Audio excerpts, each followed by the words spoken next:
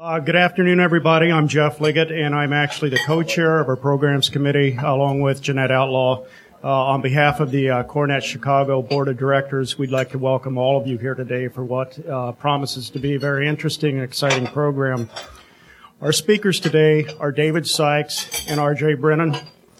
And to tell you a little bit about our speakers, David Sykes has a more than 35-year career. He's been instrumental in the turnaround, refocusing or startup of companies in 24 industries. His career began as a corporate turnaround manager in the mid-70s, then started, ran, and sold a successful manufacturing company before serving as professor of management at Boston University.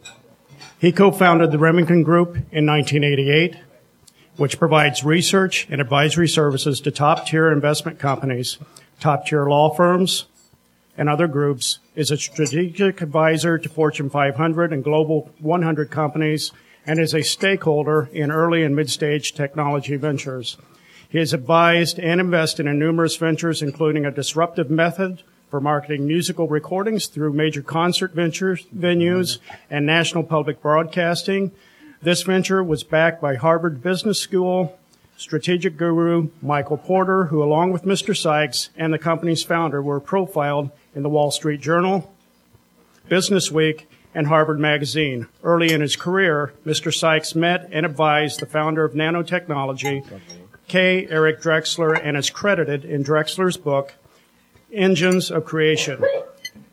Mr. Sykes currently serves on the CEO Council of PureTech Ventures, is a member of the steering committee of the Massachusetts Nanotechnology Initiative, is lead manager of NanoNexis 2007, and is executive secretary of the Joint Committee on Privacy of the ASA, INCE, and NCAC, 3 international engineering societies affiliated with the American Institute of Physics. He currently leads an international initiative advocating and developing policy for the implementation of federal legislation to protect privacy and security. He has many publications, including book chapters for the MIT Press and case studies on his consulting assignments for Harvard Business School. He was educated with a Bachelor of Arts at the University of California at Berkeley, received his Master of Arts from Cornell University, and his PhD from Cornell University.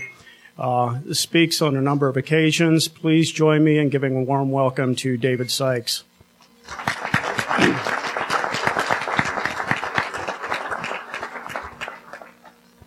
Our second participant today is R.J. Brennan. R.J.'s no stranger to any of us here, past president of CoreNet Chapter here in Chicago. During R.J.'s 27-year career in interior design and strategic work environments, he has had an overriding focus towards service based on straight talk, constant communication, and learning the dynamics, particularly the financial pressure points of the client's business.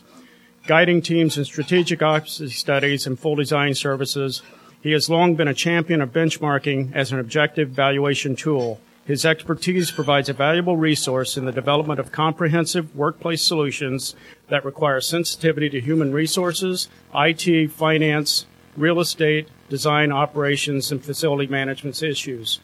As an associate member of IIDA and a lead accredited professional, R.J. is an associate and director of IA Architects in Chicago and is their national lead of strategic workplace services. R.J. gained his education with a Bachelor of Architecture from the Illinois Institute of Technology and a Master of Science in Communication from Northwestern University. He's a frequent lecturer and has presented numerous times at CoreNet Global Summits throughout the years, IFMA Workplace, World Workplace, the AIA National Convention, and NeoCon. Please join me in a warm welcome for R.J.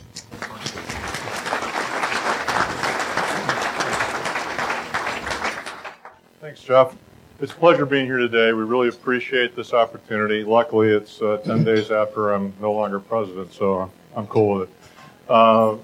We've done this at every summit since starting with Philadelphia, including the Lisbon, Auckland, Melbourne, Singapore, all over. And we've really enjoyed the opportunity to continually modify the presentation to adapt to the local market. And I think that you're going to find it to be very, very interesting. I like to say, get a little feedback. I like to say that what we're talking about here isn't rocket science, but if you listen to what David says, David would tell you that to understand it, it really is. The key to our presentation today is we're going to tell you what time it is. We're not going to tell you how to build the watch. We want you to be able to walk away from this presentation and be able to not only be wowed by the opportunities that are in front of you, but understand that the things that we're talking about in this presentation are available today. You can go out and buy these products today. You can apply them to your projects. There are obviously advantages to understanding what the products are capable of and how you could use them to be more effective in the types of things that you're doing in your work environments and your buildings, because these are both base building applications as well as interior applications. But the reality is so many of the products you're going to see don't look any different, that they're performing differently. So it's very important for you as owners and end users to be demonstrative about your desire to push the envelope on the type of capabilities that your spaces and buildings are going to provide, as well as from a service provider side to be able to be aware of what's out there, to be able to search it out, understand it, and be able to help your clients do a better job of looking for the higher level of capabilities. David? Thank you. And thanks for giving us your attention. You have the remote. I'm working on trying to use it. How many of you visit the U.S. Conference of Mayors website periodically to find out what's going on? Anyone here? Want to take a shot at it? I'm not being successful. No, it's not right. Every day? It's really interesting to watch because there's a little counter at the top of the U.S. Conference of Mayors website. This is where Mayor Daley hangs out, as well as 30 other mayors in the state here. But U.S. Conference of Mayors has a little number at the top, it scrolls every moment. And it tells you the number of cities that have signed up for the green initiative that's come out of the U.S. Conference of Mayors. And as of yesterday, I didn't check it this morning, there were 830 cities in the U.S. have signed up to support the Kyoto initiative in the U.S., which is a pretty interesting statistic because they set out to get 150, and now they got to 830 without trying very hard after 2 years. There's an enormous weather front, as it were, blowing through the country at this moment and blowing in all directions, and it really has to do with trying to get to sustainability. And the pressure to do it sooner rather than later has obviously changed a lot with the change in Congress last year and what's coming down the road, irrespective of who gets elected. We're going to be seeing something very different. So whether or not the country ever embraces the idea of the Kyoto protocols, 830 mayors and counting have signed up for this, including Mayor Daley and 30 cities in the state of Illinois, and 138 cities in the surrounding states, Indiana, Minneapolis, Minnesota, etc. So if you look at your whole cluster, there are 138 cities in this region that have all signed up for the Kyoto Protocol, which requires that you reduce greenhouse emissions by 7% below the 1990 level by 2012. So before the next president is even out of office, whoever that happens to be, 830 cities have said, we're going to meet targets from 1990, in fact, beat them by 7%. That's an enormous target to go after. How that's going to happen, anybody's guess. Growing grass on the roof, lots of things you can do. What David's alluding to is the obvious direction that is trending right now is a governmental mandating of aspects, if not extensive amounts of sustainability in projects. But if you want to hear more about that, you got to come to the summit in San Diego. It's Tuesday at 2:30. Yeah, we're actually doing a talk on this subject in San Diego because when you find that national policy is led by mayors, you find that you're creating a fair amount of chaos. How many of you work with companies that have portfolios that span more than one city? How many of you have portfolios that span more than one country? Okay, so you know that you have a problem trying to figure out how you align with what goes on in Chicago, with what goes on in Indianapolis, with what goes on in San Diego, etc. Just trying to figure out what each of those mayors is doing to make all this possible. This is a long way of saying that what everybody is beginning to find out, is that you can't do it with available techniques. Okay? Just as 100 years ago you couldn't have built Chicago using the available technology at the time, believe me, it couldn't have been done. It took new technology to make Chicago possible, which is why it's the first modern city. You won't be able to get to sustainability and reach those targets without tapping into some technologies that you're probably not familiar with, okay? But many of which are already on the market. Okay? So the real estate and construction industry tends to lag behind in terms of technology adoption, but there's this enormous push now to actually make this happen, which means that you're going to have to dig down and understand what the technologies are that make it possible. One thing that's interesting about this is the technologies that are making a substantial change, basically a materials revolution that's been taking place. It started about 40 years ago, and nanotechnology is where most of it's coming from. Well, what is nanotechnology? We'll come to that. 24 years ago was the first time somebody actually put the word down. Before that, actually 40 years ago, was when people really started talking about it. We have the tools available to manipulate things one atom at a time. Okay, a lot of the things that you're putting into buildings now, compact fluorescent light bulbs, OLEDs, LED screens on your computer, on your most of you have cell phones; those have OLED screens in them. Televisions with OLED screens. All these things owe their existence to nanotechnology. It's simply a different way of doing things that involves manipulating atoms one at a time, building things one atom at a time. Okay? So it affects chemistry, it affects physics, it affects everything. But it makes it possible for you to buy paints and concrete and steel and glass today that is fundamentally different than what you would have bought earlier. Okay? These technologies, again, are coming to market, and they're revolutionizing the materials that you use in building buildings, and they make possible the Burj in Dubai, the tallest building in the world. The new tower down the street that's being put up by Calatrava. These are all due to technology advances that weren't available earlier. So the technology curve is accelerated in terms of what's available and what needs to be adopted to get to the triple bottom line, or sustainability. Go ahead. Hey, just get a little familiarity here with the group. How many people in the room assume that I know some of these are old questions, or at least they feel old because we've asked them a million times. We're going to ask them yet one more time.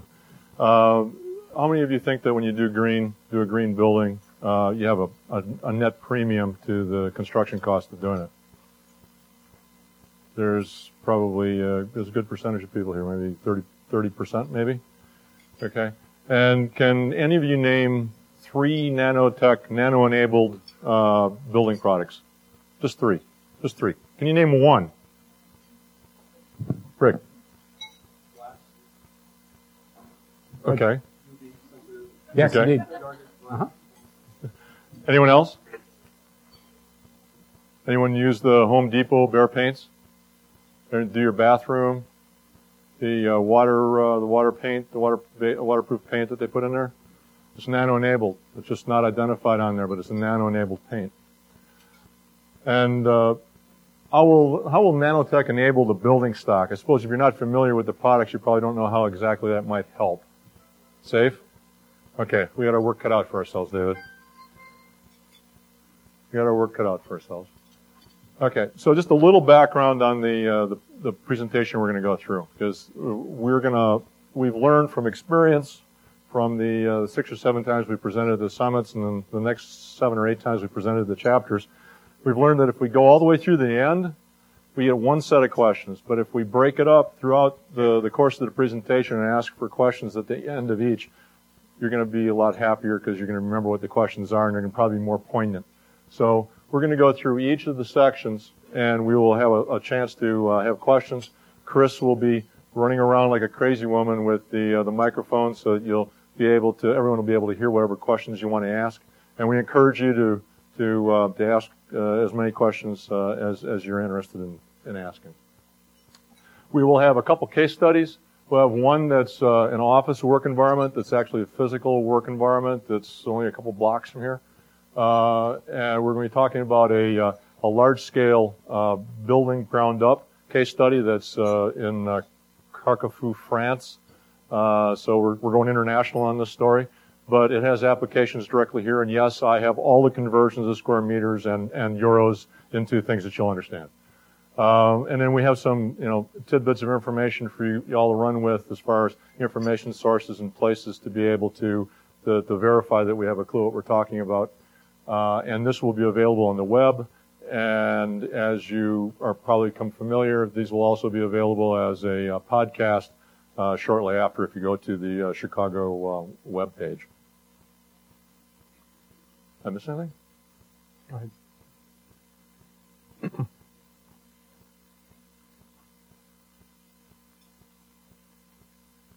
So we're going to try and establish for you a basic understanding of context for everything we're going to be talking about today.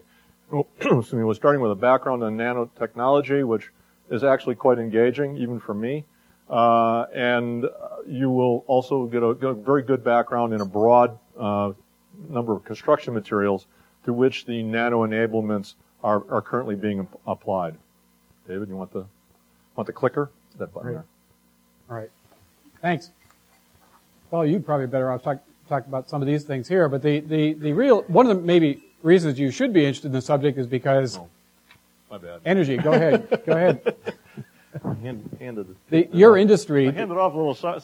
The real estate industry itself has enormous impact on being able to do green. I grew up in Michigan, so I heard a lot about the transportation industry. The transportation industry is very sensitive about being a target. But in fact, if you add the transportation industry and a couple of other major targets together, they don't have anywhere near the impact of the real estate industry. Okay, if you want to reduce global warming, you want to have some impact on it. The biggest target sitting out there is your business. Okay, your industry, changing the light bulbs. That's why there's beginning to be a lot of pressure from the energy department and everybody else. So you guys are going to get hit first. Okay, change the light bulbs, turn down the heat, et cetera, et cetera, et cetera. This is where things are going, and cars will come along later. Yeah, you turn down the heat and people get uncomfortable, you get hot, cold calls. I mean, the issue is not only in reducing the expenses, but improving the delivery of the work environment. I mean, Bill Agnello, I don't know how many of you were here when Bill and Agnello and Chris Hood spoke last year, but Bill came in and teed up, an issue of global competitiveness, and that there was an inherent inefficiency in the real estate based on literally unoccupied but rented space, and that needed to be pulled out. On top of that, you have these inefficiencies, which, because of the way the economy is working currently, what we're seeing is in the past, if America sneezed, the rest of the world caught cold. But what's happening with this current situation is that the United States economy is tanking, whereas the China and the European economy is just moving along fine, and it will continue that way for a period of time based on some economists that I heard earlier in this week. That's yet another issue from an economic standpoint. And today, just this morning, believe it or not, crude oil, which we were talking or sometime mid last year, $100 a barrel was going to be, that was imaginary, and how bad that could be for real estate. We're looking at $150 a barrel potential by the end of this year. And oil today in the spot market an hour and a half ago was $100.71, and that was down from what it was earlier. So we're looking at a lot of pressures that are going to be making us more focused on stuff that we like to talk about but not necessarily act on. So why are we talking about it from a nanotechnology perspective? The simple fact is the U.S. has the largest footprint in this industry, and what the U.S. has to sell to the rest of the world is technology. That's the business that we're in as a country. Okay? So technology push is what we really have to offer. And our future is going to be based on the extent to which we can leverage the technologies that we originate here. However, technology U.S., I'll talk about programs around the world, the level of investment around the world. We're in a global horse race with other countries, other regions on staying ahead of this particular technology. But let's start with the basics. What is it? The picture you're looking at, first of all, is 3 carbon nanotubes. Okay, they look like the fullerenes. Buckminster fullerene is the name of an element that was discovered less than 10 years ago. The first nanotechnology product, as it were. It's that particular shape, but the tube made out of fullerenes that you see there is the size is smaller than a piece of wire, excuse me. So you're looking at something that's 1/10,000th the size of bacterium, made out of individual atoms, okay, and can be fabricated now. Well, what that means is the telephone you have in your pocket doesn't need to be that big, okay? A laptop doesn't have to be that big. When you start going to circuits that are made out of fullerene tubes, you're talking about things that are significantly smaller and lighter and more energy efficient, et cetera, et cetera, et cetera. The screen on that computer is an OLED screen. It's lighter, okay? It's lighter and brighter. It uses less energy. So these are advances that come out of this. But if you're looking at something this small, tell your kids this, you're looking at something, a nanometer is 80,000th 80,000 times smaller than a human hair. For those of you who have hair, I can't use that analogy with my kids. So why are we talking about it now? The simple fact is we can do it. We have had the tools available scientifically and from an engineering perspective to manipulate atoms one at a time for about 40 years. And I'll show you a table in a minute that basically the global investment ramped up suddenly just several years ago, about 2003, 2004. And now the global investment is about 10 billion. About 25% of that to 30% of that is in the U.S. As I said, it's a global horse race between us and Europe and Asia.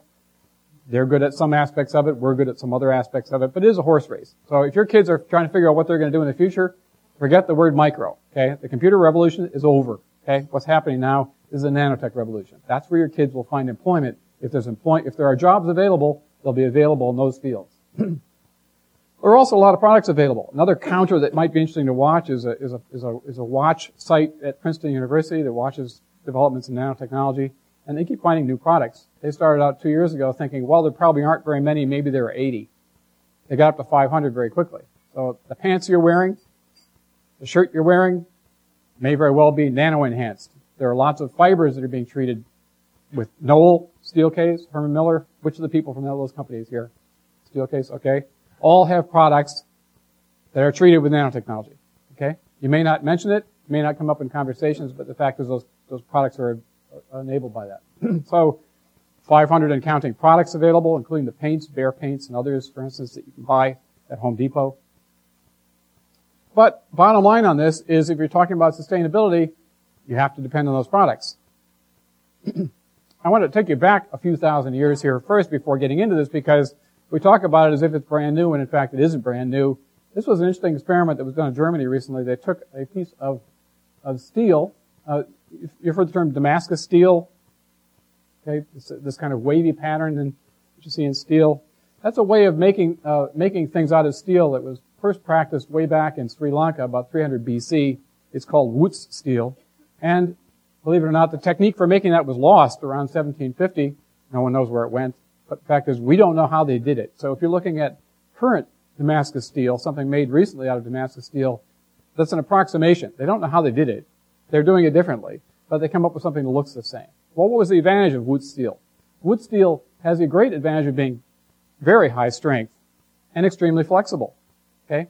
Well, this group in Germany, I think it was Berlin, about a year ago did some research on an old piece of Wootz steel and discovered that in fact it was laced with fullerenes, which we thought we invented less than 10 years ago. In fact, they were part of the ore that was used in making this steel. And more than likely, it disappeared about 1750 because the ore supply ran out. And nobody knows where it came from. Okay? So we have a remnant in which, here's an example in human history in which technology that's useful now disappeared several hundred years ago. How do we get it back? We're trying to rediscover it again. But the discovery that it had naturally occurring nanotubes in it was really an exciting discovery. Now this is what the investment level looks like, and the reason, if you've been reading about nanotech and it keeps coming up in the papers a lot, that's because there's money being spent on it. Everybody from Intel to Ital Cement put money into this. But you notice the big ramp up right around 2000, 2001. Everybody woke up. The EU, the US, Japan, etc. woke up and said, oops, time to get moving. You see how slow the ramp was. My friend Eric Drexler, who coined the word nanotechnology back in 1983, waited a long time. I didn't invest back then. I'm glad that I didn't. I helped him out, but I didn't put any money into it because you can see what the ramp has been. Now it's really taking off. And you see that the spending is roughly even between the various regions. China now claims to have the largest group of nanotechnology-based companies in the world. So they actually count companies and say, well, we have more than everybody else. Well, don't know if that's for sure, but how advanced is their technology? We don't really know. But the point is, people are jumping into this, trying to figure out how to use it. The types of investment, the vast majority of this is federal monies, government monies, as to say, but the private sector plays a huge role in it as well. The U.S. federal government, if you look at the top 22 federal agencies, the alphabet soup up here from everybody from Department of Defense, which is what you would expect, to the Treasury, to the FDA, etc., all have money earmarked in their budgets for investment and spending on nanotechnology-related developments. Just to give you an example, in the U.S., how does this look? There are basically 7 program component areas in the U.S. federal budget for nanotechnology. The nanotechnology, 21st Century Nanotechnology R&D Act, which was passed in 2003.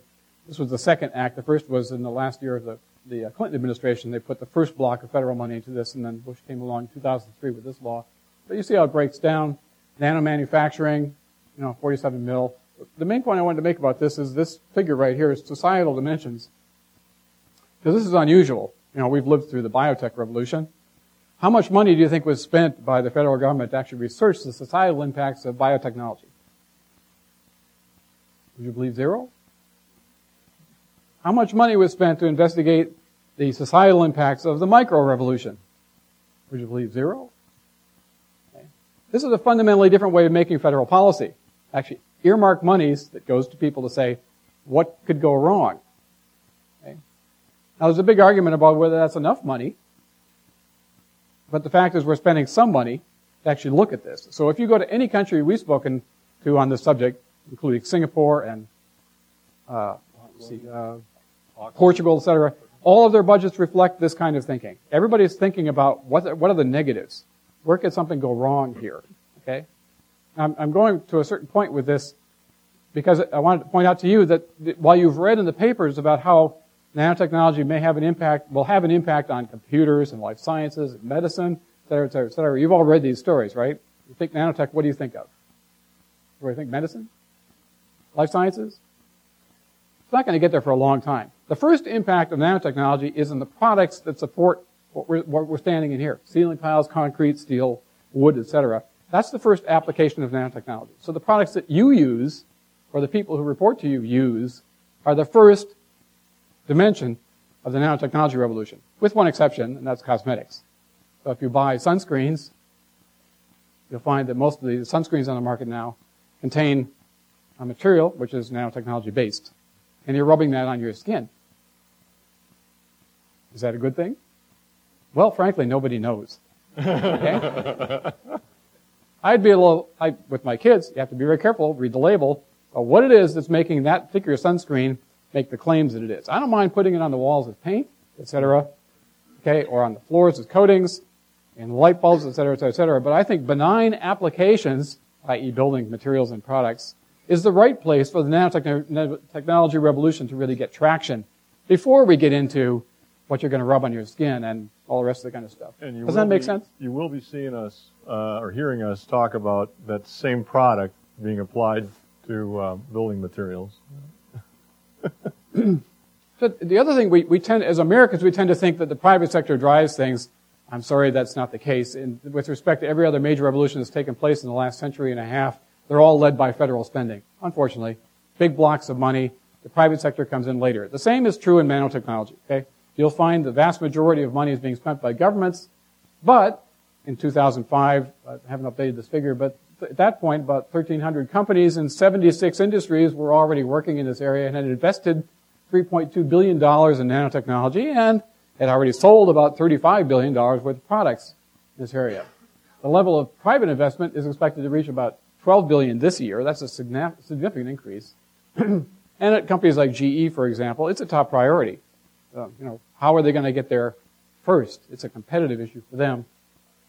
Venture capitalists, on the other hand, I spent a lot of time with people in the venture business on private equity, which is the VC's part of private equity, have only spent about $2 billion so far. And, there are maybe 150 companies that have nanotechnology involved in what they're developing. So the venture capital business has not jumped on board yet, which is probably why you're not reading lots of stories about startups that are getting into this. So governments and corporations spend about 19 times more than the private sector, than private investors. But that will change as the opportunities abound. Does it make a difference? Yeah, it makes a difference. It's important. Is it important about nanotechnology in specific? No, not in specific. It's a perfectly good example. There are others, biomimicry and a large number of others. But the key here is that we need to design smarter. We need to be able to operate our buildings more efficiently. How do we do it? If you keep doing the same thing as you've done before, you're going to continue to get the same results. So we need to make some fundamental change in the way in which we look at our projects, the way we look at our understanding and doing the discovery for our projects, the way we look at implementing our projects. Our good friend Kevin Kampshire, I don't know how many of you remember him. He's spoken here a couple times with the GSA. He's the lead researcher for the GSA. Just had a very, very, very nice job upgrade. He was identified the acting commissioner of the high performance buildings within the GSA.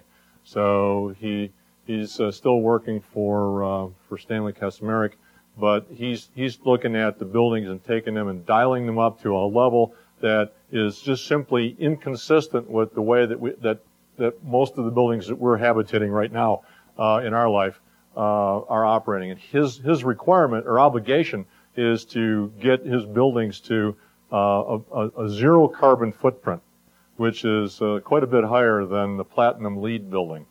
It's much more of a challenge, but it requires them to look differently at the way in which projects are brought together, look differently at the way in which you engage senior management, look differently at the way in which you create and track metrics about the projects that you're doing. Okay, I'm going to ask you to just put on your running shoes, metaphorically, that is, for a few minutes, because I want to run through 12 categories of building materials just to show you the kinds of changes that are taking place, because it may become as something of a surprise, but I'm showing 9 here, but everything from glass and insulation to paints and textiles and concrete, et cetera, are products that are familiar. You may be using them now, but in fact, they owe their existence to these advances, these scientific advances. So, steel, concrete, glass, gypsum, fabric and carpet, energy, filtration, electronics, tools, coatings and paints, lighting, insulation. I'll show you just a couple of examples in this. But if I fleshed out each of these categories, there would be, 10 to 12 companies, reputable companies, not startups, in each of these categories that are actually practicing this. And the issue for them is, how do they get this into the marketplace? So many of these products have been on the market for a period of time, some for quite a while, but many of them relatively recent. They need to get them into buildings in order to help buildings become sustainable. So, starting with steel. Nanocomposite steel, anybody heard of this? Very interesting company, very investable in California called MMFX. I'm not selling their stock, I don't.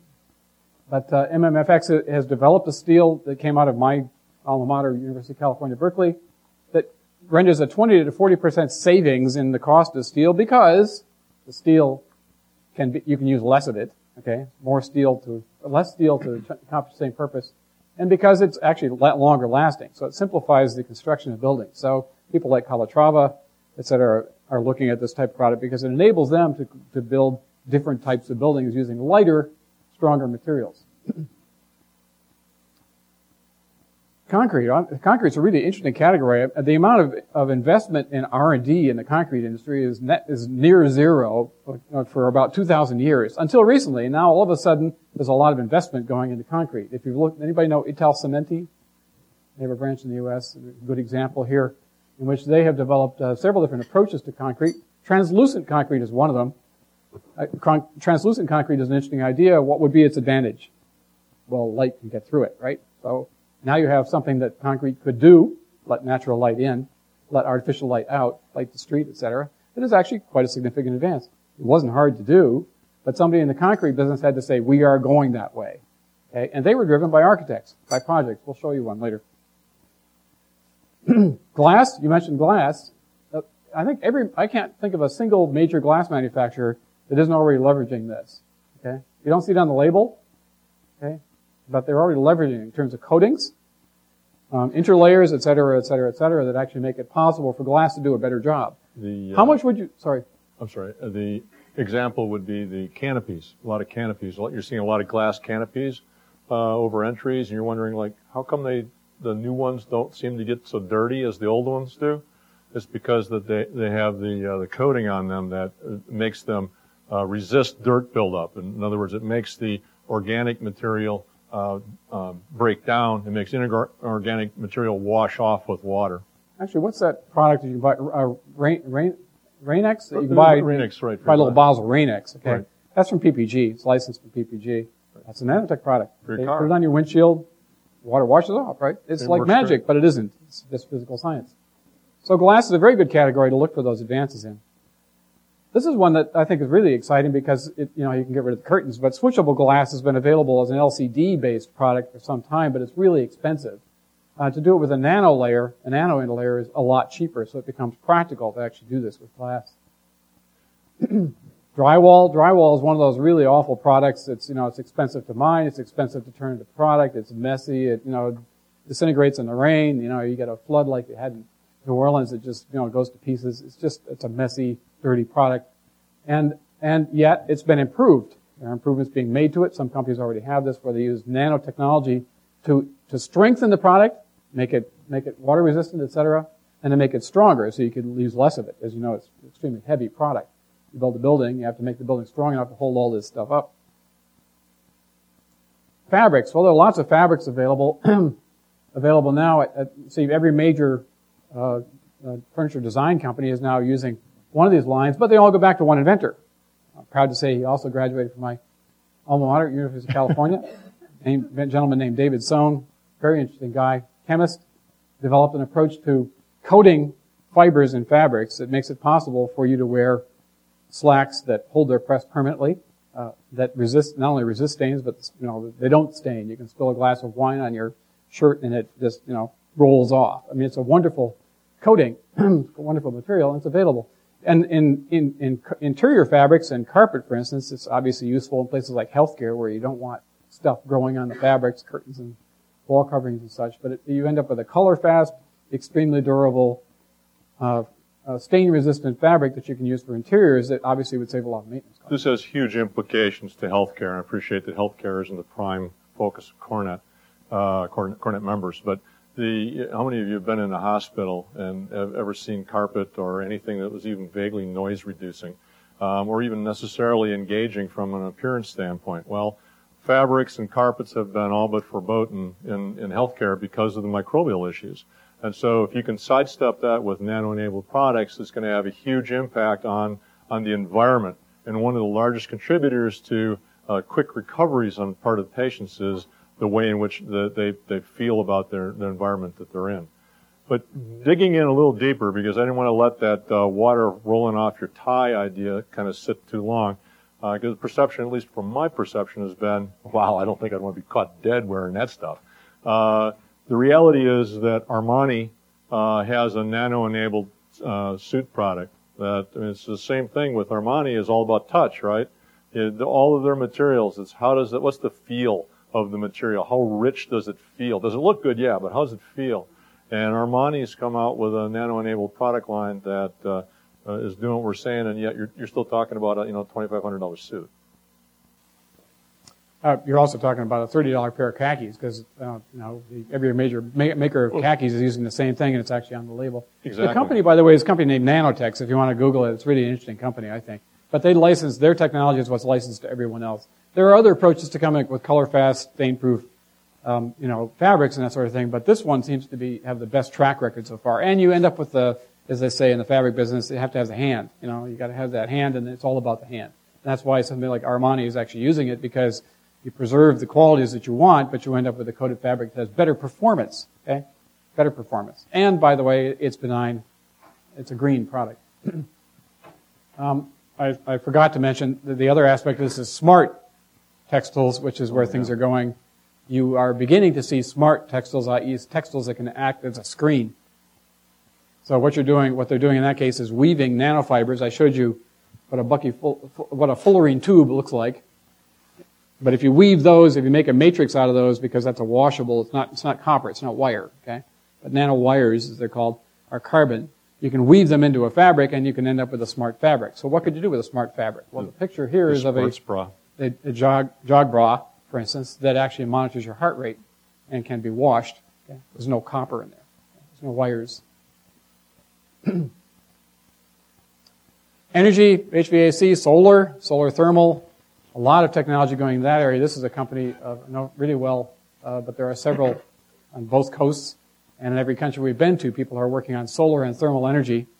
This is actually an approach to doing solar cells that use conventional printing to impregnate, actually to print in ink, which includes nanofibers, and those nanofibers make it active, and so you end up with a solar with a printable solar panel, which is extremely thin. So you can use it as an interlayer with glass. You can do you put it on the roof, any number of things. But it makes solar cells cheap because up until now they've been extremely expensive.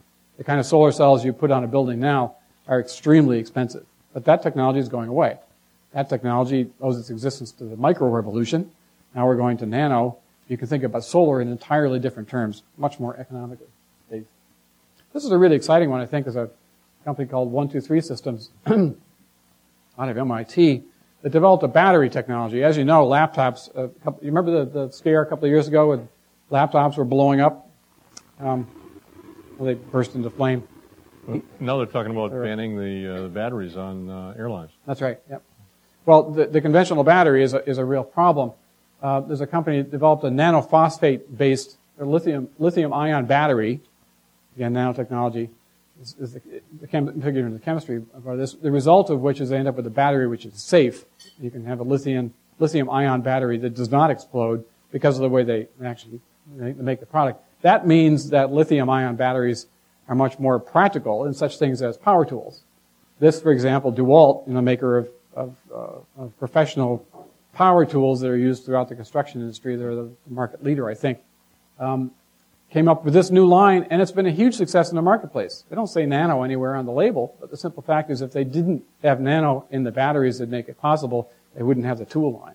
So it's all nano-based, but they've chosen not to talk about it. By the way, this product ends up being more powerful than a corded tool, which is the first time in the history of power tools that cordless tools have been more powerful. Cordless tools are more powerful than corded tools, and that's what's driven their market success with this. This is actually a good one to make the point again on, which is that you're talking about a product that existed, lithium-ion battery. It existed. What's made it more functional and enhanced it and changed the dynamic of the product that it's being applied to is the nano enhancement to that lithium battery. It's changed the power output of the battery and it's changed the life of the battery. So now, in the past, you have people in the field with corded tools that caused a whole series of issues. Now you have a more functional tool that's able to put out more power and last longer. So we really changed the dynamic of what's going on in construction. Paints, you already mentioned, Bayer is one of the companies that actually uses this, but Sherwin-Williams and the other purveyors of paints are using the same formula. Guess what? They license it from the same company. So the technology is pervasive at this point. But it ends up with you end up with a paint, which is, you want to talk about it? I mean, he called me one day and said, I want to paint my bathroom. What should I use? And I said, just go to Home Depot. Yeah. Go ahead. Yeah. No, it's a classic because it's something that affects us every day. The clothes thing affects us every day. The paint thing affects us every day. How do you deal with I'm sure that I'm the only one who has this problem. Mold in the bathrooms, or the water pulling the paint off in the bathrooms or basements. I don't have a basement, but I understand that people do. So in the basements, what do you put on the walls to stop the humidity from penetrating the walls? These products are the types of products that you can apply. And the challenge is you don't know about it because you're not in the market every day. The painting contractors don't know about it because it's off on an edge that they're not paying attention to. How do we get that information to the people that are doing the work for us? Should add, in terms of price, the companies that are in the market with these types of products tend to charge a premium because they think they can. The real question is, do the performance benefits trade off? What is the trade-off with the performance benefits? Because they're scaling their manufacturing. By the way, if you buy a GM product, anybody own a GM product? You buy a Toyota product, anybody Toyota product? How about Nissan? Okay, they all use the coatings that are used on their cars, particularly on the plastic parts. Those are all nanotech-based. They've had to go to nanotech-based products because plastic doesn't accept paint particularly well. They have to coat the material. LEDs. Well, look at the ceiling here. What would it cost to take Maggiano's and replace all the light bulbs here with compact fluorescents or LEDs? It's a lot of hours just changing the light bulbs, I guess. But the point is they haven't done it yet. But the point is if you want to lower your electricity bill in any building you're responsible for, changing the light bulbs, which is why the energy department is pushing for it, is the biggest step you can take. What are you going to turn to? You're turning to nano-based products. OLEDs, LEDs, compact fluorescents, they all required nanotechnology to get them to the scale that they are at in order to make it possible for that to exist. But LEDs are really just coming on the market. Little pocket flashlights. I usually carry one with me. The little ones, the really bright ones, those are LEDs. But what's the advantage of an LED? Anybody have? How many of you have those little flashlights? What's the advantage? Weight, brightness, last, durability, and no heat. No heat. They don't generate any heat. How is that? Now, in the business, they talk about the Edison bulb. The Edison bulb, like these, generates light as a byproduct of generating heat. Okay? Turn it on. The first thing you get is heat, and then you get light. With an LED, you don't get any heat, or very little. Okay? So going to OLED screens, going to on a computer means you can get rid of the fans. I mean, there are lots of things that are benefits from all this that come from just the basis of the product. Lifetime, all these aspects are what make these little flashlights possible. But it's really exciting because it's an entirely different way, it's an entirely different physics for creating light than we've lived with for 100 years. One of the big concerns everybody's had is, getting the color of the light right for interiors purposes. LED light is extremely bright, has a blue cast to it. They've actually come out with a way to color balance it now so that the materials, the bulbs that are coming on the market are much better than the first generation. But U.S. Department of Energy here, no other lighting technology offers so much potential to save energy and enhance the quality of buildings. That's a policy statement from the department. There are different ways of doing solid-state lighting, but it's already a huge market. And it's really going, a lot of that kind of technology is actually going into the devices you carry around, your phone, your laptop and such. But Osram and Philips and OptiLED, there are companies everywhere are actually into this in a big way. A couple different ways of actually making them. Just shown here, Philips is one of these. And anyway, different techniques used in them, generate less heat, etc. But some core technologies. Now, this is one we're going to talk a little bit further because I think it's older and it's really pretty interesting, and that's insulation. What's beyond changing the light bulbs? What's the other big thing you can do with the building that would make it more energy efficient? Better insulation. I was touring the Middle East this last summer. It gets hot in the summer. And they don't insulate their buildings over there. Concrete apartment blocks and stuff like that. Holy cow. What do you mean you don't insulate these buildings? Well, they don't. So they're looking for various types of insulation products that make it possible to reduce their energy load, because they've signed up for the Kyoto Protocol too. And insulating their buildings is a big step forward. There's a material that was discovered in the 1930s called aerogel. Google that. Write it down and Google it because it's really cool. I think it's really interesting. Aerogel is it's called frozen smoke because it has no mass and it has no weight whatsoever. It's the lightest insulator known to man. It was first commercialized for the space program, for the moon program. It was actually used to line the suits that they wore. It gets pretty cold on the moon. But it does look like frozen smoke. You'll see pictures of people holding this block of stuff that has no weight and you can see through it. So it's the best insulating solid in the world. It weighs virtually nothing. It's extremely flexible, and now it's available commercially in blanket form and in sheets and skylights and things like that. So it's on the market. You probably all heard about it being used to wrap the transatlantic cable that goes from Great Britain over to the continent, right? Well, you see, that's the problem. That's what I've been telling them all along. Nobody knows about it. It's a little too esoteric. But that is one of the uses. It deals with the wrapping the cable, keeping the temperature at a manageable level, as well as insulating it from the water. Anybody seen the movie The Graduate? Dustin Hoffman? You remember that one? What's plastic? I want to say one word to you. Plastic. This is the new plastic. It's not plastic, but in terms of one material that you could look at that has enormously flexible, lots of applications, aerogel is it. So, if you want to talk to your kids about a cool product that, really changes the way things are done, Google aerogel. AEROGEL. So, the real question is, what are you going to do with all this stuff, or what do you tell the contractors to do with all this stuff? How do you charge people to basically say, look, stop trying to do it the old way, it's time to look for some new solutions, because the new solutions are what make it possible to achieve the goals you need to achieve. Are there any questions at this point? Yes? How can you tell product if it's made from? Sometimes by looking at the patents that are cited, but typically, let me direct you to one site. There's a company called Lux Research. If you Google Lux Research, you'll come up with their site. They track companies that are using that are in the clean tech or the nanotech business. They're looking at several thousand companies worldwide, so they keep good, close track of who's doing what in their R&D efforts, et cetera, whether it's a public company or a private company. Also, the website from the I've got a link to it up here. I'll show you later on. There's this group that's funded by the Pew Trust at Princeton that is tracking products. So you can go see if you wanted to buy a shirt or something for your husband's sake. Yeah, it's one of our last you can go see who's got products out there because they're actively trying to stay up to date on the products that are coming on the market that have nano. Chris?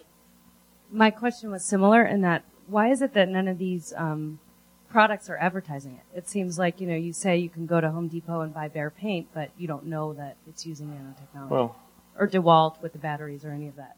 There's a simple reason underneath it all, which is they don't want to beg the policy question. Okay? DuPont is a good example. They have a huge nanotechnology program and products on the market.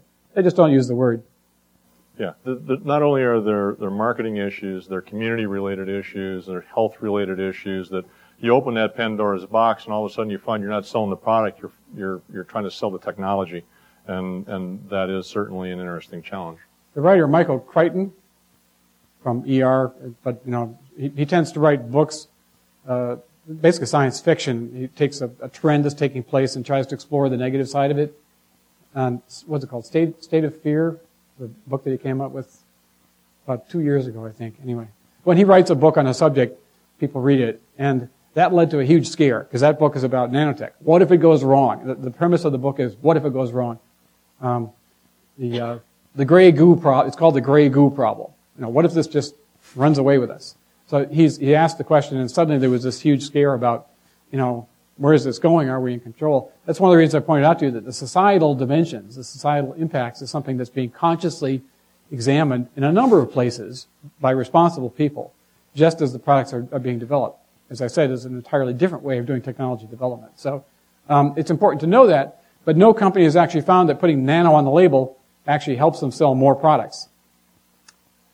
My son likes hockey. Okay, there's a hockey stick on the market that uses a fiber that is nano-enhanced.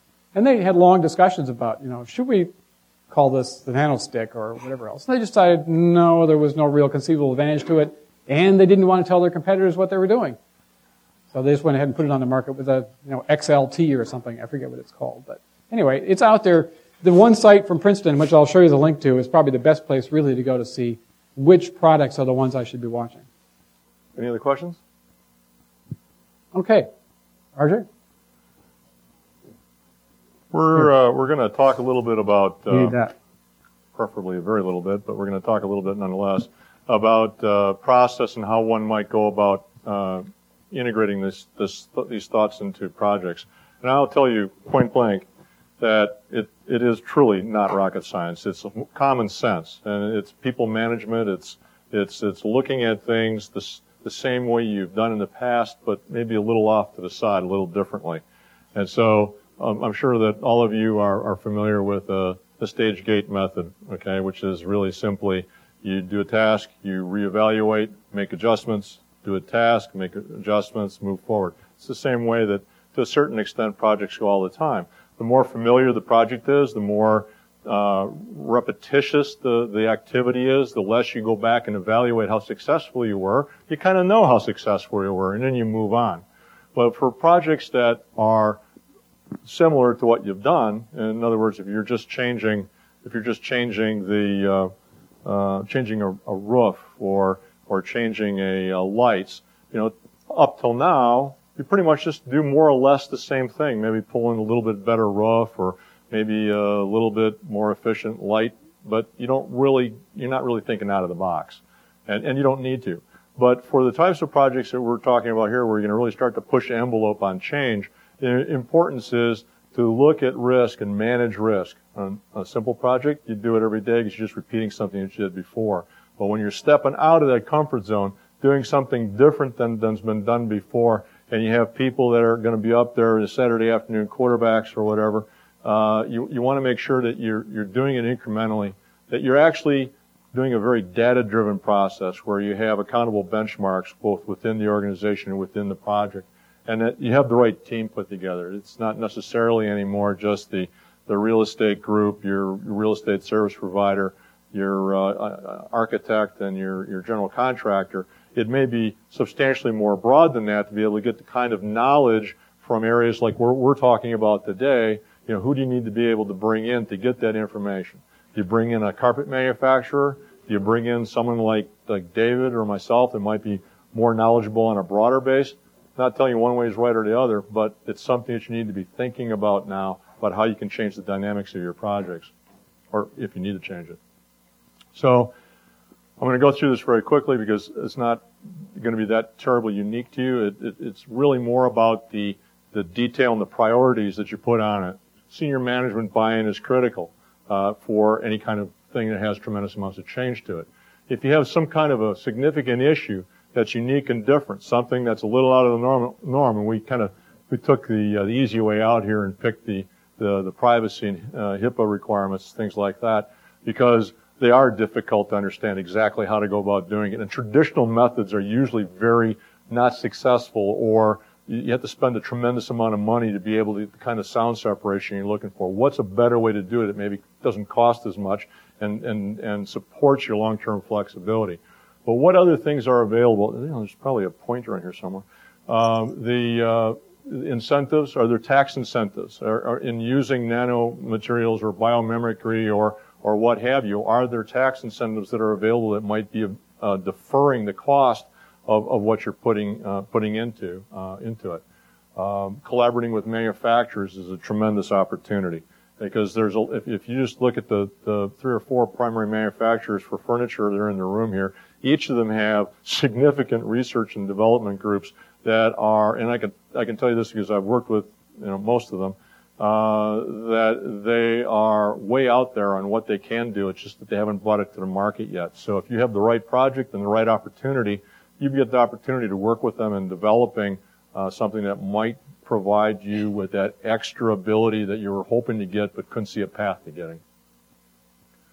So, traditional path, you want a straight line on your schedule, right? You want to go just from beginning to end. And to a certain extent, you can do that even on projects that are looking for the broader opportunities. The challenge is being able to go to the perimeter and pull those big ideas into your project and stay on track, both with your senior leadership expectations. If they say they want it delivered to you by May 5th, you better have it delivered to them by May 5th, come hell or high water. And if there's something else that's on the perimeter that's really an advantage to you, if you just had more time, once you get that identified, limiting your risk, you can bring that to them and say, here, we can get to the completion date on May 5th. Here are the capabilities we're going to provide you. If we had X amount more time, here are the other capabilities we could provide. What's your decision? What path do you want to take? And you brought it to them in a fashion where they can make an intelligent decision based on substantially more objective information.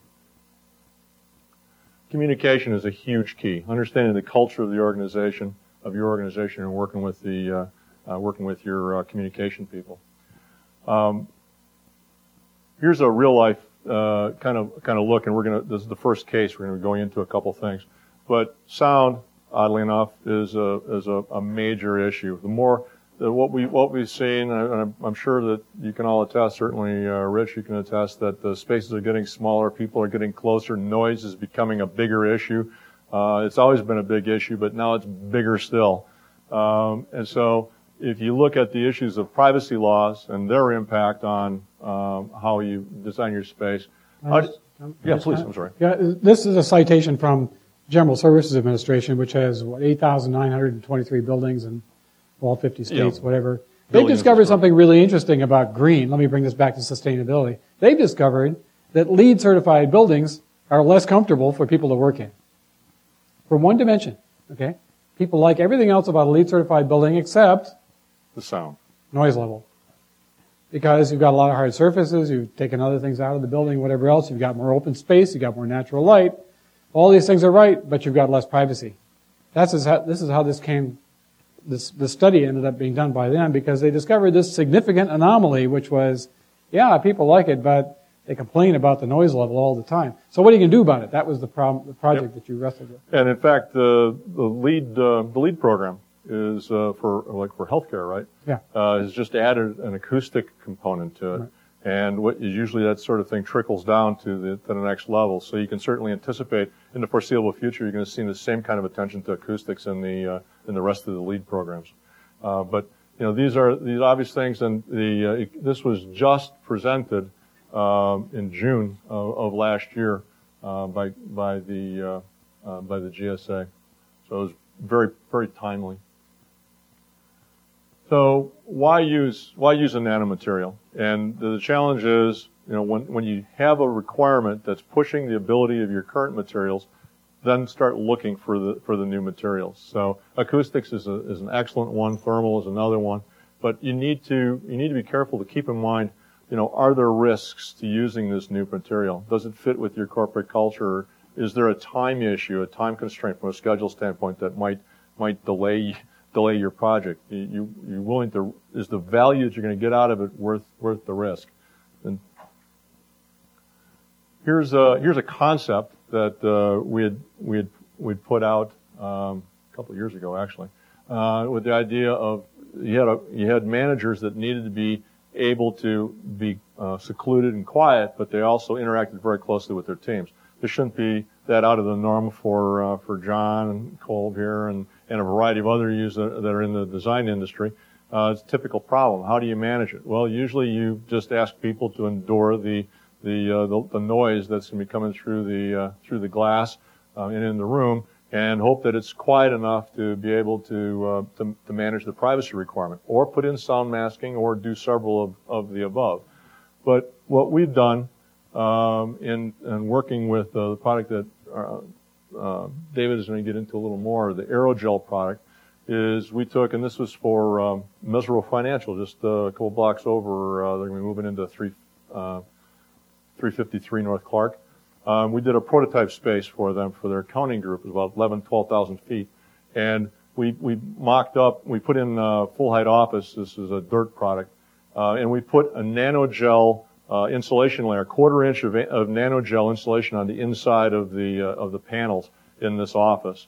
And what happens was that when you walked across that threshold into that office, you could hear the reverberation and the bounce and the background noise. You literally walk across that threshold into the office, and it just went. It felt like it was walking into a sound studio. So it had just an unbelievably significant impact to those offices. And the opportunity, obviously, is to take that and integrate it into the manufacturing process of the manufacturer and the plant, be able to bring the price point down. So if you're using, in that particular instance, if you're using an insulated wall product, there was going to be something like about a 10%, 15% cost premium on the insulation, which by the time you started looking at other things you needed to put in the space, was it going to be a premium, or were you going to be able to not do some other things that you're going to have to do for noise suppression? This is an example that's not working.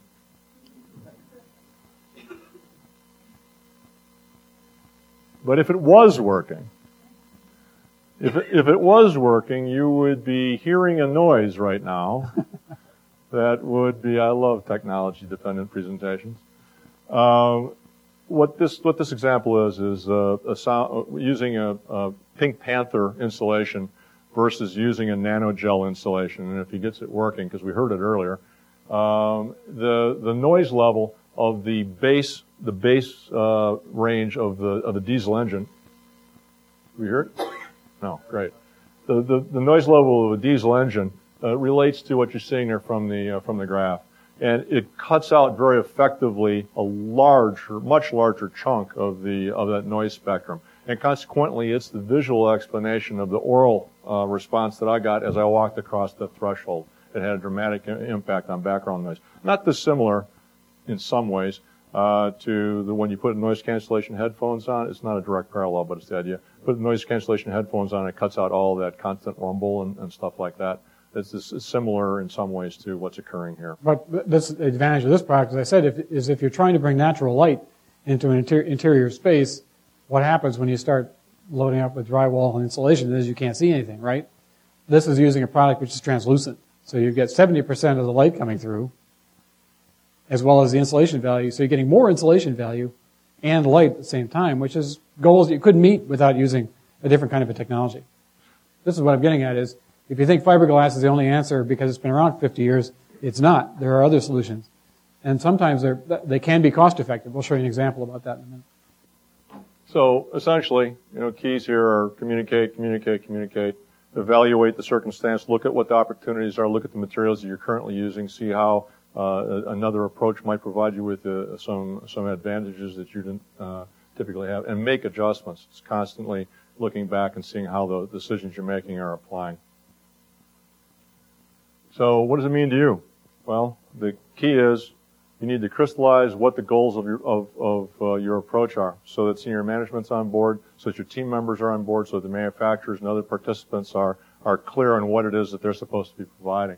And be very clear that the nanotech materials can quite significantly enhance the product that you're using and change the dynamics of what you're able to accomplish in your work environment or your building. Warehouses as a great example. Unfortunately, Gary's not here, but warehouses is a great example where the application of an aerogel insulation in the roof and an aerogel-enabled skylight, the translucency that David was talking about, you get a substantially higher thermal value for the entire enclosure and change the dynamic of the scale for your HVAC plant. And day one come out costing less building this new product, long-term savings on occupancy costs.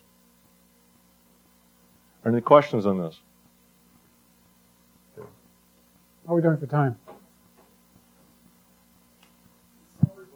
We're right about there. Okay, well, I'm going to recharge We're going to to go this. really quick. This, we mentioned aerogel before. I want to show you another example. You've just seen one example that RJ used, but I want to use it again because it's a concrete example. It's on the market from reputable companies, none of whom we tout. But this one happens to be a brand name. It's called Nanogel. So in this case, you know that it has nano in it because it's part of the product name. But as I said before, it has the advantage of being lightweight, hydrophobic, highly translucent, and thin. So it's both a superb thermal and an acoustic insulator. It's made in a variety of forms, rigid panels, blankets, and that sort of stuff. They have multiple uses. Now, this is a case where you can actually bring a lot of value to manufacturers because they don't know what to make. Okay? At the beginning of the plastics revolution, everybody's saying, well, yeah, but what do we make with this stuff? We could make anything. Well, what would you like? Okay, so back and forth, 40 years later, we know where plastic is. It's everywhere. Okay? It's become ubiquitous. But back then it was, well, what is it? Now we're the same thing with aerogel. It's like, well, yeah, we could make this or we could make that, but they need to know from people like you and RJ and such, people in the business, what should we make with this stuff? We can't make everything. It's a green product. This is an example here. It just shows you that you can get an R20, you can get noise reduction, you can get an R20 insulating value. That's huge on an insulating product. So as an exterior glazing product, it has a lot of advantages. And again, it's a green product. And it's extremely lightweight, so you're taking the mass out of things as well, which means buildings could be lighter, more translucent, all sorts of things just by using this one material. There's a math formula for how you get it, but I won't try to explain that. It was actually discovered in 1931, but it took a long time to figure out how to make it in large enough amounts. And so it wasn't until relatively recently it was made available in products on a large scale because it was extremely difficult to make. They could make it for the spacesuits for NASA, but, they weren't making a lot. So it took a while to get to that point. At this point, I'm mentioning the company because Cabot is a large, old, well-established company with a good R&D basis. They're based in New England. But they have invested in this in a big way, and they have a product on the market that they first started selling as skylights. You see skylights in a shopping center and skylights over a swimming pool. The swimming pool example is one really good one. This is for a Marriott hotel. They use this skylight material for a number of reasons. First of all, if you put a skylight over a swimming pool, what happens to the heat? Right through the roof, right? You got a lot of heat loss. What happens to the moisture? It follows the heat. So it accumulates on the glass, so the seals break down, so it doesn't last that long. All kinds of things happen. So you have systemic failure, frequent changeouts, in other words, because of that. Well, this is an insulating product, which I said has an R20, extremely high. So you can put ice on the roof, and inside you've got a normal temperature, which means the heat isn't attracted to it, which means the seals last longer. Does that make sense? So you've got a longer life on the product. less maintenance, et cetera, and you're preserving more heat in the space where you need it. So it has a lot of advantages. This particular product they had been selling as a skylight material, and then they're very big in Europe. They got approached about building skins. So this is an example of an entire building that was skinned with this material. We have good economics on it, so we wanted to show you that one so you can see how it actually prices out. This is a sports complex in Carrefour in France, a fairly sizable site. About 4.5 acres, something like around there. And this was the architect's model of the piece. They wanted a monolithic look. They had a specific aesthetic in mind for the building. And the real problem was when they came down to the energy requirements and other ways to actually get to a solution, they found that they couldn't replicate what they had in mind. There was no way to build what they had in mind unless they thought differently about materials. So essentially we're looking at a 1-inch thick wall. You've probably all seen cow wall of a sort. It's not dissimilar to that. Well, this is the Caldwell product. Right. But they looked at, the traditional path of dealing with this would have been putting shaders on the outside. They're mechanically operated and have to be added to the structure, added weight, added cost, added a whole lot of things. But the alternative was to use this aerogel related product that was the 1-inch thick glazing, and the look was consistent with the look that they were going after. If you change the slide. The net result, though, is what was so compelling, was the difference in cost. It's about $360,000 is 240,000 euros approximately, versus approximately $1 million versus approximately $500,000. And the savings were substantial. I mean, they were out of the box. You're paying less money to build the aerogel product or solution. And on top of that, you're saving, I believe, about $7,500, $8,000 a year in energy out of the box, right off the top. So there was no ROI to it. It was cheaper to do it this way in the first place. And the interesting part was the city of Carrefour was very much behind. I'm sure I screwed that name up, but they were very much behind this. And actually, they put money aside for the developers to be able to use to build a more energy efficient building, and they didn't need to use it. So just that went into their pocket. Just a couple of pictures. Hopefully it went back to the city. Just a couple of pictures to show you what it ended up looking like quickly. The outside, very clean, elegant. Interior, the added benefit of this solution was that it was very even, diffused light, the type of light that was a lot of tennis was being played in here, if I remember correctly. The type of light that was perfect for the sports facility. Any questions? Any questions on that application? Perfect. Okay. I mentioned some websites and some background. If you're interested, you want to talk to your kids about the subject or give them books, etc. There's a book, George Valerian's been around the design business for years. I don't know how many of you know him. He's probably 80 by now. But his latest venture is a group called Material Connection. They have a website. Just Google Material Connection. You'll find it. 2 gorgeous books. These are really good books to give away as gifts because they're heavily illustrated. They're really written for designers. He's very oriented toward designers and providing design solutions. Material Connection is a library. It's in New York and in Milan and Singapore. I forget what other locations. 4 locations worldwide. You walk into the library, you can check out new materials. So shoe companies go there, car companies go there. They're basically all looking for what could I do that's different. What are the other solutions that are available to me? So it's a materials library. Really interesting business concept, and they're doing very well. But as I said, the books are worth owning. I give them away a lot. Material architecture, a friend of mine, John Fernandez at MIT, is on the lead research council, and his book called Material Architecture goes into new architectural materials and the advantages. He and I toured the Middle East this last year. There's a number of other things that are really quite interesting on the whole subject, but there are some resources if you'd like. I picked an older picture of this, of the tower that's going up here, because this is a perfectly good example of a building that couldn't be built without leveraging technology. It doesn't look quite like this now, I guess, but I like that illustration. But the key point is that I wanted to make about the quote here is Mike Rocco works for National Science Foundation, and he made a statement which, if it came from anybody else, we'd think was, oh, well, it's just cocktail party conversation. But this is a person of significant authority in U.S. government. who said, because of nanotechnology, we will see more change in our civilization in the next 30 years than we did during all of the 20th century. So you're sitting in the hot seat, you're on the forefront of a technology adoption wave that will impact your business, and it's the only way that you'll get done what you need to do in terms of your management goals. So, welcome to a period of flux. I'll leave you with a last observation here. This is Jubilee Church in Rome. It has a really nice name that I'm not good at saying.